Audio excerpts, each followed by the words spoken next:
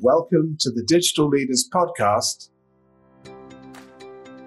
Today's guest is Gori Yahaya, founder and CEO of UpSkill Digital. He's a keynote speaker, digital skills and transformation specialist, and BAME leadership trainer.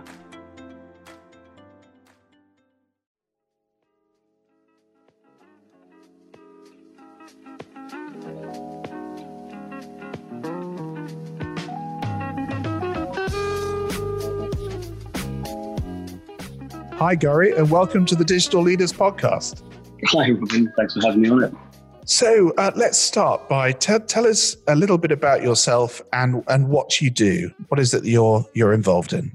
Sure. So my name's Gori Yahaya. So I'm the founder and CEO of UpSkill Digital. And that's a leading digital transformation and training agency. We essentially create and deliver human-centric digital skills programs. So helping companies help their teams and adopt technology. I myself am an entrepreneur. Founded about, sort of three. It's my third startup so far. Very keen on ensuring we get diversity and inclusion in the workplace. So I do a lot of speaking, keynote speaker that speaks on the future of work, diversity, culture, leadership and mindset. Cool. So I'm interested. Well, so we're always interested in people's backgrounds.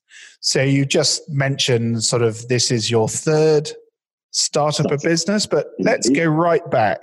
Tell us about your early influences and the journey, sort of what was happening at home. Were your parents into tech and digital? Were they scientists? Sort of where did that early inspiration come from? And then a bit about your entrepreneurial journey. The early years really started when I sort of graduated from chemistry, of all things. My family weren't particular sort of tech phobes or tech advocates. We've got a bit of an educational background within my family.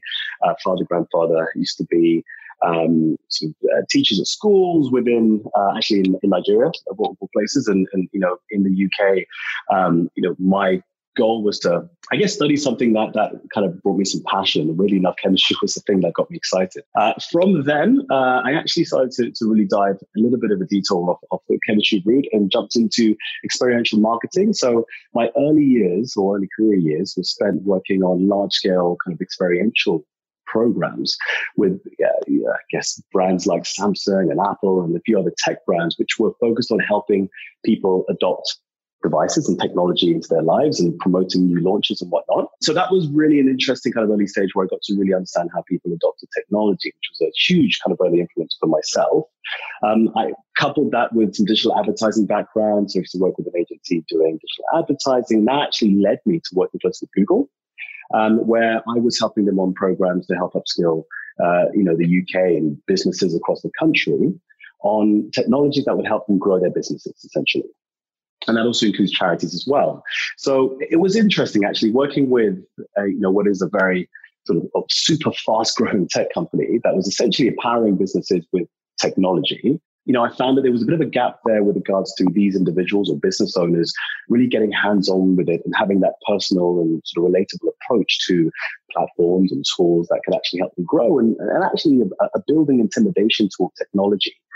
Some businesses just felt, I'm not quite interested in this and it's past me and, I don't know how to get hands-on with it well enough. And that's where I actually sort of found the gap. Now, in between this journey, as I mentioned, I started a couple of startups, one of which was around sports and fashion and actually building a technology to buy products through visual imagery. Another one was based on the kind of dining club that was based on a digital sort of social club.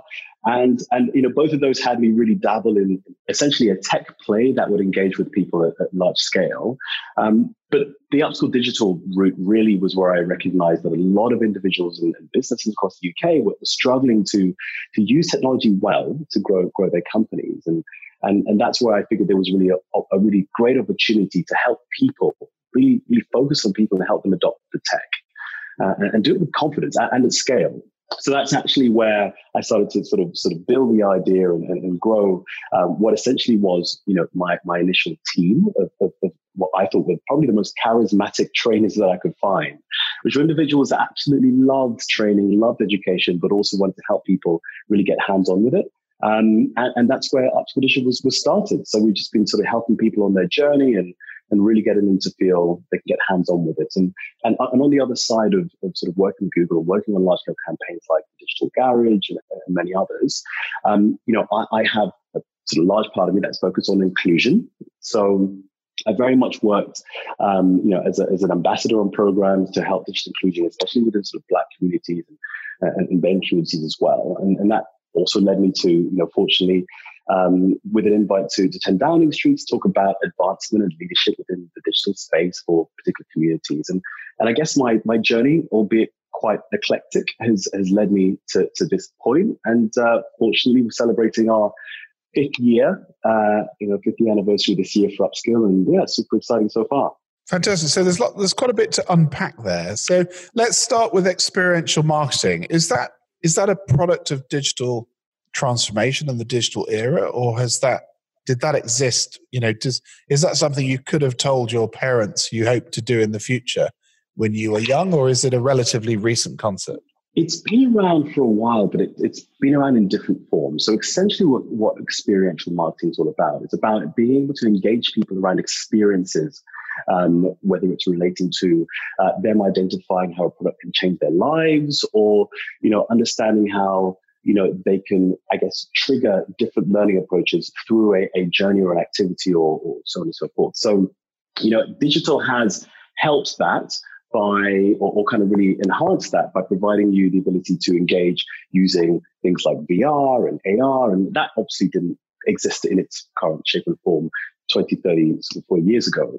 So experiential marketing has really led to many brands being able to engage customers, allow them to get hands-on with it using digital devices, but at the same time creating experiences that get them to learn about either the industry or the product, or even just changing their behavioral mindset. So it could be things from escape rooms to VR experiences, AR experiences, and that was really where I feel digital has actually really impacted the way marketing has tried to engage with individuals.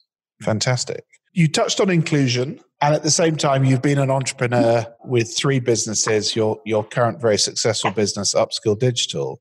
What barriers or challenges, or what needs to change to see more diversity maybe in the entrepreneurial sector? I do believe the entrepreneurial kind of sector or access to being able to build successful businesses, does have some clear barriers in place. And some of those barriers are being met with, really amazing campaigns initiatives to support the growth and inspire more entrepreneurs within from underrepresented backgrounds.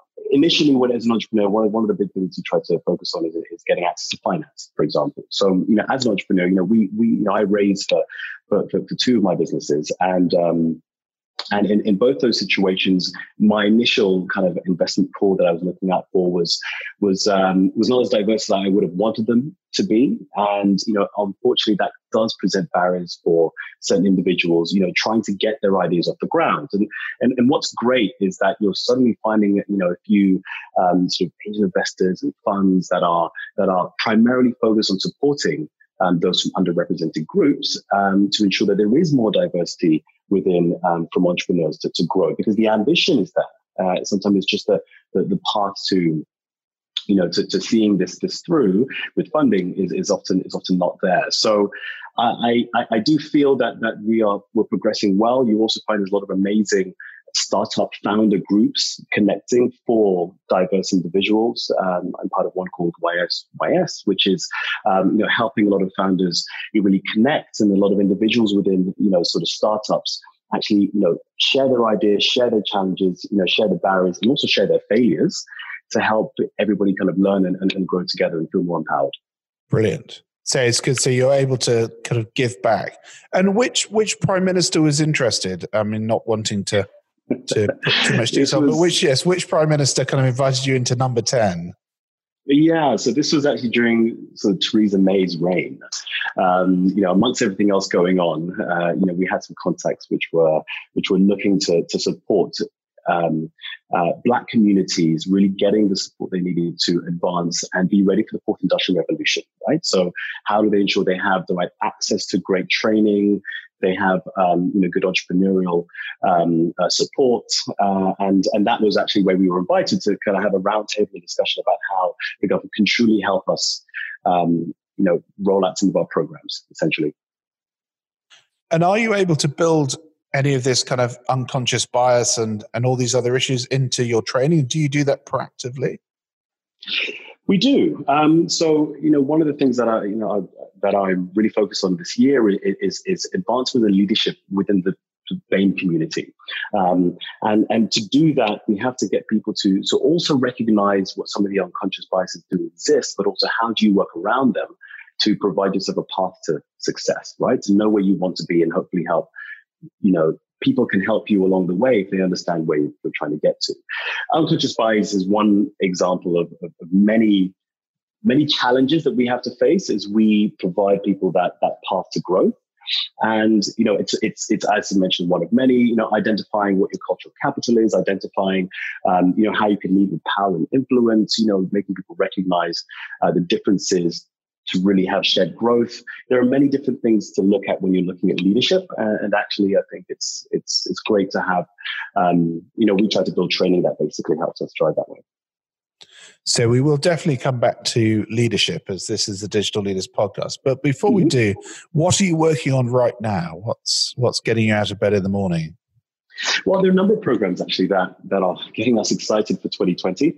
One of the main ones are we're building a series of digital transformation programs for a few businesses and charities in the UK, which are driving adoption of digital tools with an experiential approach. So we're trying to really shake up learning in a way that gets people excited and want to make it stick and break down that level of intimidation towards technology. We're living in this space where many jobs require a certain level of reskilling over the next few years, and we want to ensure that we can transform businesses in a way that helps people feel that they're excited by the strategy ahead, and also get hands-on with the technologies to help them meet their own goals and boost their productivity. We've rolled out our AI for Leaders masterclass, so we are delivering sessions to a lot of C-suite individuals and leaders across the UK that helps them get hands-on with artificial intelligence, understand where governance needs to play in, how to lead with authority and speak with authority around the concept of artificial intelligence. Outside of this, of course, we still do our traditional training on Microsoft Teams and Office 365 and many other programs that actually nowadays, when it comes to collaboration tools, are becoming much more necessary to ensure that people can be productive with those tools and keep driving forward. Again, not focusing on the tech, but really focusing on the people and kind of winning over their hearts and minds. I mentioned before about the BAME leadership. So programs rolling out this year are very much around working closely with diversity inclusion teams to help lead to help push programs that target BAME individuals and organizations and give them support they need so that we can ensure that we have the right level of retention that many companies are struggling with around BAME individuals in their organizations. So doing a bit on that, and then I guess finally we have a program that is really engaging with employees around sort of volunteering space, which is going to be focused on sort of skill sharing. And that means that they can share their own skills from an organization with the wider community, which is a prototype we're going to be playing around with and launching perhaps later on this year. So a number of awesome initiatives in the pipeline. The only final one we've got is we've launched a virtual academy, which means we're helping a lot of organizations build a series of webinar trainings to engage their employees, to feel like they can be ahead of the game with regards to the industry they work in or the tools that they're using. So our first one I think we launched is called Future Ready Marketing. So for marketeers that are really looking to stay ahead of the game, we'll launch that this year too. So I guess the interesting thing in all of that is clearly you're working across different media and mediums. So we've talked a bit with other guests on the podcast about this kind of natural learning mindset, I think, that kind of leaders need, this kind of willingness to learn and train and be curious and inquisitive and looking for new information. But is that now been positively impacted by all these new ways in which you can access learning with a virtual academy and headsets, as well as the traditional classroom? And is there still a place for a degree type, 2-year part-time course in all of this? Or do you think, it needs to be this kind of real-time, short learning that's highly relevant to the thing you're you're dealing with, because if you go on a 2-year course, it'll be out of date by the time you get on it and definitely out of date by the time you finish it. Just maybe some thoughts on that. I do believe that there is a bit of a shake-up with regards to learning from the traditional establishments that do rely on the longer-term 3-4 year degrees, and how quickly the ground is shifting with regards to the need for these skills, and how work skills are going to be adopted over that course of time.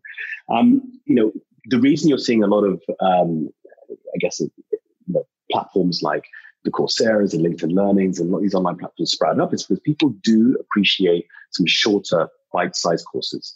A lot of the courses that we run are anything from sort of half a day to even sort of 90 minutes. And why? That's because a lot of people like to be able to get really hands-on with it in a short space of time.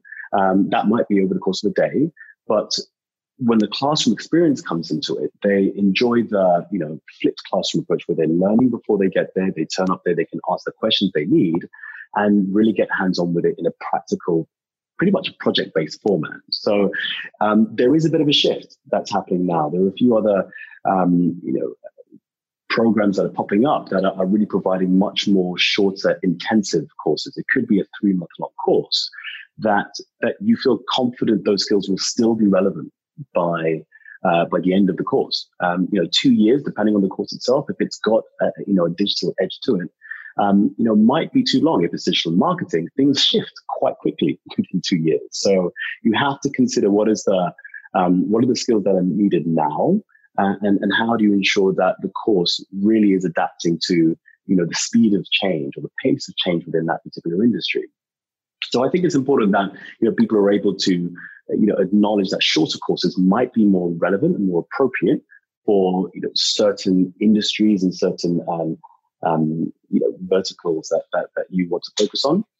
But I do believe that there is a severe amount of disruption in learning and the format by which people are doing so at the moment. So you're working with some pretty cool companies like Google. What's next in that learning space? We had a salon the other day under Chatham House rule, so I can only really say I heard it at the salon, but I ended up wearing a headset. I was in a real room with a panel in front of me. I had to present something to them, and based on the speed at which I spoke, how I presented myself, the algorithm kind of fed back saying, I was thin on detail, or I was, my voice lacked confidence, and this was a prototype being used with apprentices to help them present. And that just struck me as kind of like a whole step forward in terms of training people, sort of almost without the teacher needing to be there. So you must in your business be thinking, gosh, what's coming up next that we need to be on top of? No, absolutely. We as an organization are constantly looking at how we can leverage the power of technology to help us improve and innovate ourselves. We partner with a number of organizations that are rolling out VR learning and AR learning to ensure that they can get the right level of engagement with users. Now, we also look at scalability to make sure that this can happen at scale and the technology can work well for the outcome that you're looking to achieve. So in terms of what is the future of learning, it's a very broad thing, and there are certain elements that we currently deliver with regards to face-to-face classroom-based learning that we know work well and people do resonate with very, very well. And I don't see that going anywhere too soon. So that face-to-face element is still something that a lot of individuals, if you can get the scalable and the scalability and the logistics right on delivery, it really can have a huge impact. But then having that blended approach, right? So making sure there is a seamless kind of blended approach to face-to-face meeting the online learning. And then if you can have access to devices such as VR with the right technology in place that can also learn as you're learning, or learn how you learn, then there is a future for it. I've been to a number of events recently and seen some pretty phenomenal advances in sort of the ed tech space, with some really awesome platforms that can help you, that can learn how you're learning and see what they can recommend to you as you are continuing along your journey. But the engagement, I feel sometimes it's a bit lacking there. Currently, it's a bit lacking there because the technology we're quick to build, but to understand how we learn and how we like to engage with technology, I still think there is a bit of a way to go to learn how much of this shifts, because there are still very, very well established establishments that are rolling out very simple 3-year, 4-year courses that will be here for the next 20, 30 years or so. It's just how we disrupt them is particularly interesting. So if I'm trying to answer your question about what is next in the learning space, I couldn't say that anything big is going to blow up, because I'm not a mind reader there, but I do know that learning how people learn is one of the probably more conscious moves that people that are investing in EdTech are looking at from an AI perspective, to ensure that we can better lend the right kind of content to people that is exciting, that is inspiring them to continuously learn. Because that is a challenge that we have as individuals currently. That kind of neatly brings us on to leadership and digital leadership, I guess, as this is the Digital Leaders podcast. So, your particular specialism is teaching leaders to be better digital leaders, or to give them a skill set. So, what are you teaching them? What is that process that somebody who comes from a non-technical background, maybe a traditional industry, what are the kind of big challenges they've got to get to grips with? Well, if you're coming from a non-technical background and you are a leader in your own right, but you want to be able to embrace what we're calling digital leadership, you first got to consider, how do I embody a mindset that really does embrace change? And, understand that we're in an age of rampant disruption by technology in particular industries. We're seeing, as I mentioned before, workplaces really shift below us, and there's a sort of worry around automation. So there are heightened barriers to learning new technologies and whatnot. So embodying a mindset, a digital mindset, of how to learn how to embrace change and see how you can leverage technology to live a better digital life, or be more productive, or understand how you're working with it, and not it's us versus the technology itself. So, a lot of the training that we do, we roll out programs around digital mindset, to understand the trends that are affecting your industry, looking at a day in the life of yourself and how you engage with digital. Where do we find you get the most productivity out of it? Where do you find that you switch from intentional usage to unintentional usage? How does that really work for you to really feel at one with the technology that can really help you be more productive and live a better, more comfortable life, and more confident life within the workplace. A lot of the training that we do, especially for leaders, is looking at the change in skills required for your role. Because I think there's a great stat last year the World Economic Forum put out there that 54% of all jobs will require reskilling in the next 3 years, which essentially means the hard skills that pretty much got you your role probably won't get you to where you want to go or get you that promotion. So you've got to really be considerate of what continuous learning looks like, right? How can you, identify the gaps that you have, understand the passions that you have, and try to help yourself by learning what might be necessary for your next role, or how you can help you in your role be at the forefront of change. So, the areas we look at, I mentioned before about sort of AI for leadership, which is definitely one that's picking up a lot of speed, and people are very excited about, understanding the basics, understanding what sort of ethical leadership looks like around AI is particularly interesting.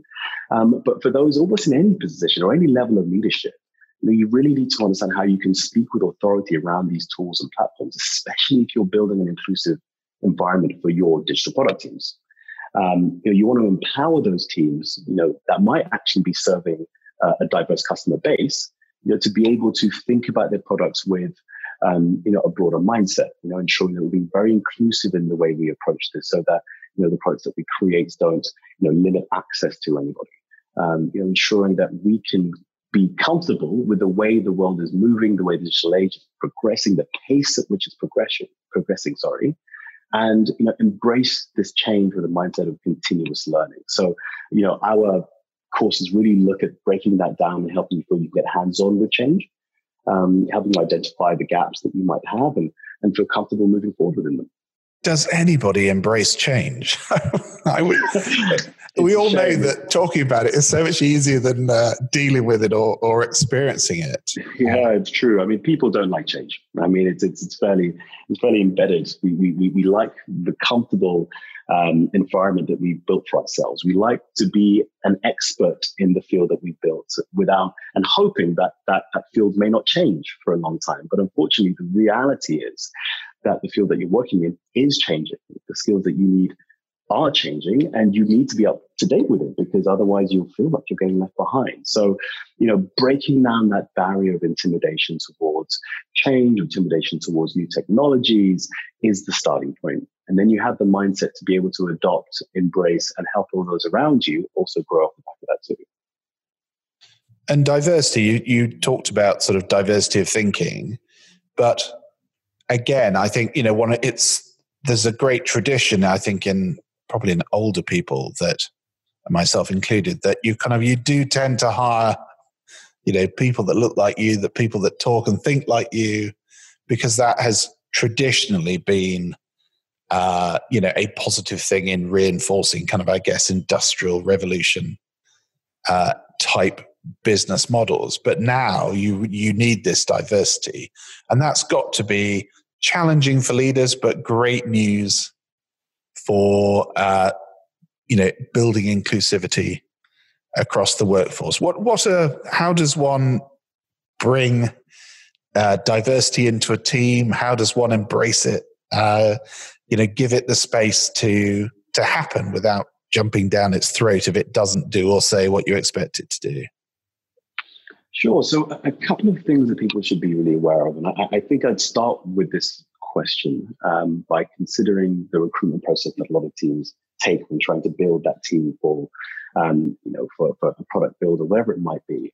One of the mistakes sometimes people make is that they hire for culture fit, and unfortunately, unconscious bias can really feed into that, right? Which is, as you said, people thinking, I want to hire like me because I'm more comfortable to have a discussion with someone that either looks like me or is from the same background as me, and so on and so forth. Except what you do is completely limit the diversity of thought that can come out of having people that don't look like you, that don't sound like you, that perhaps don't come from the same environment as you, but have the skills that you need to be able to help build the products that you want to build. So not hiring from sort of culture fit and looking more from a values fit perspective is probably a good starting point. So, what are the values that you identify for the team to ensure you can get the best out of them, and making sure that you're hiring against that, because then we can start to cut out some of the unconscious bias that exists within that process.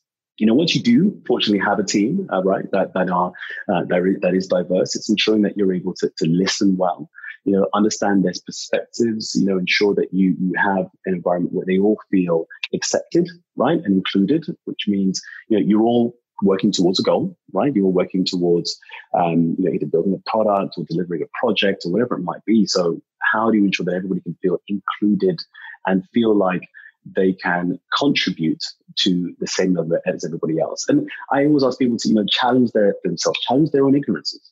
I think it's we can't say we are fortunate to be able to travel and feel well cultured and really understand other people's sort of backgrounds and whatnot. But you'll only get to do that by embracing them, listening and understanding kind of where they're coming from, to help also slightly change your view on and perhaps even your input on certain situations. So I think that a good starting point is to create an environment that involves a lot of listening, a lot of kind of supportive sort of viewpoints from everybody else's background, to make sure that we get all the ideas on the table that are as diverse as they can be. And I think that is a good starting point. We want to recruit people in. We heavily get a diverse sort of community or group into the teams, but at the same time, you want to retain that and ensure people can actually bring not just their authentic self to the workplace, but actually allow them to be able to engage in a way that says everybody wants to learn from everybody else, especially based on the background that they bring into the table.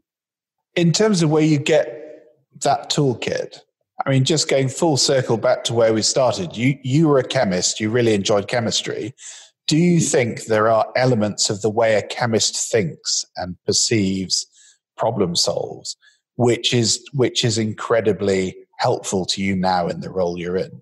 naturally, the way I look at a lot of the problems that I solve, again, well put with the elements that we typically play around with. When you're looking organically at how people engage with each other, right? There are certain, it's really interesting to answer this, but there are certain reactions that can happen between individuals that need the right environment for them to be able to really click well and make sense and produce the outcome that you're really hoping for. So when I'm considering the problems that I'm trying to solve, perhaps my chemistry can lend itself best to being considerate of all the environments that help us achieve that outcome by bringing together perhaps the training that we deliver, so the learning environment that we create, the content delivered in a way that best feels comfortable for X element versus X element versus Y element to really bring together what is a great outcome essentially. So it's a great question. I do a lot of the natural thinking that I have that may have stemmed from my chemistry background. But I do believe that there is something around the element of reacting in their environment best, understand their environment best to be able to produce the best outcome you can. Fantastic. So we need to do our quick fire round, Gori, okay, which our listener particularly enjoys.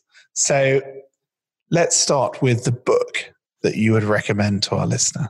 Interesting. So, I have a favorite book that I like. It's a very personal one, but it has helped me along the way, which is actually called The Dice Man by Luke Weinhardt. It's a short and very simple read, but it's an interesting story about a guy who essentially lives his life by the roll of the dice. And it taught me a hell of a lot with regards to, accepting failure, being able to take risks and take chances, and essentially a bit of that edge theory, which in learning is a very interesting one. When you're, they say you almost, learn best and adopt knowledge best when you're at the edge, right? When you're out of your comfort zone. And that's actually a great book to really get you to rethink how the kind of risk that you take in life. What a great choice. And you say it's not very long, which sounds very hopeful that I might read it. It's a simple book. It's very easy, but it's just got, and it's well written as well. So it's a fun one to read, definitely. Fantastic. So you also get to have lunch with an individual, living or dead. Who's that going to be? Without a doubt, it's Trevor Noah. And he fortunately is living, and he's very much, somebody that I would love to invite to lunch. I think, he's a really interesting, incredibly intellectual person that I think could help pose some interesting questions around a lunch table. I think personally, I watch him a lot. I find him hilarious. He's a comedian, but finds a really great way to turn comedy, to use comedy to shape people's thoughts and help them change their, or reconsider their approach to certain issues that we deal with in life. And I think that's a really interesting way to approach people. You do it with humor. So I think it'd be a fun lunch. That does sound like a fun lunch. So our last question is one thing about you that our listener would find surprising.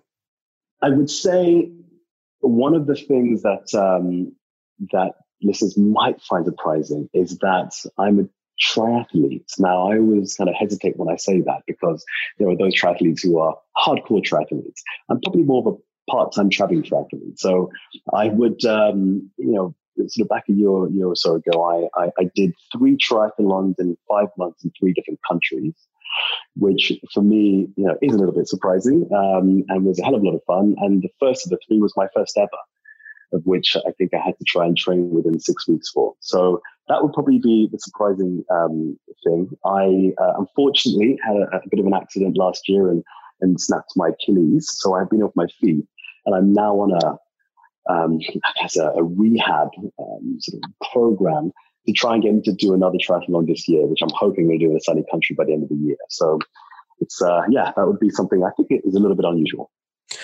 And the triathlon is the swimming, the cycling, and the running? Indeed. Swimming, cycling, running. I did my first in London, which you do in the Thames, which is particularly pleasing. It's a long swim. It's a shift to a bike, and then it's a hard, grueling run to the end. Well, hats off to you for starting in the Thames. I hope one of these countries you've been to, it was a little warmer. Yeah, I would say Barcelona was probably the nicest and most comfortable one. Great crowd, except we did it during they had I think the Catalonian protests, which caused a bit of an interesting stir to the festivities. But yeah, definitely try and pick warmer climates to make it much more exciting.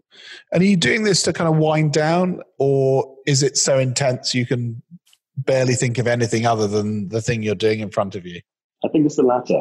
With so many other projects that I mentioned that's going on, sometimes it's being able to concentrate on a particular goal, and the triathlon helps me do that. So, and it's the difference of disciplines and that you need, which is the swimming, which is a whole separate thing to the cycling and the running itself. So bringing those together allows you to be able to balance across the board, your approach. Brilliant. A great moment to end. So, Gori, it's been an absolute pleasure to talk to you. And I'll just finish by saying thank you so much for being on the Digital Leaders Podcast. It's been an absolute pleasure. And looking forward to hear more of these. That is it for this episode of the Digital Leaders Podcast. Now, of course, we would love to know your thoughts. Tag us at DigiLeaders and let us know. And if you want to find out more about today's guest, head on over to our website, digileaders.com/podcast, and we have all that information there. That is it for this week. I'm your host, Robin Knowles. Thank you so much for listening, and we'll be back soon with another episode of the Digital Leaders Podcast.